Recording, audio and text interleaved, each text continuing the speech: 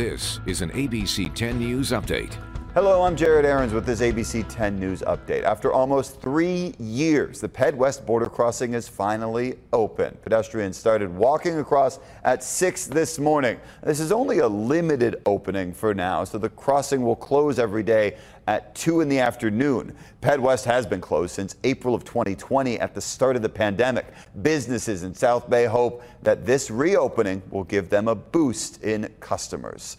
Governor Gavin Newsom is asking the Biden administration to declare a federal emergency as another storm pummels California. It's already hitting our northern parts of the state, bringing damaging winds and rain. The governor says the worst is still to come.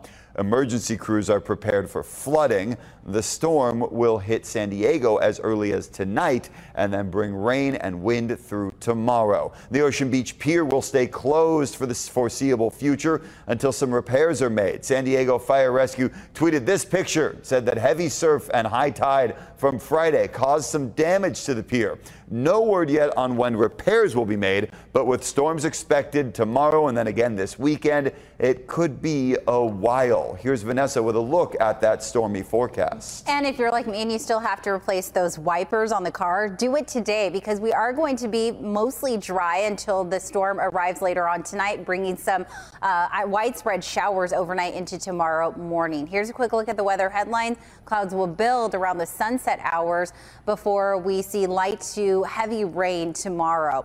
It looks like we could get up to 2.5 inches for those higher elevations, and we'll also have some very strong winds, isolated gusts up to 65. Jared? Thank you, Vanessa. For the latest news, weather, and traffic, go to 10news.com or download our 10 News app.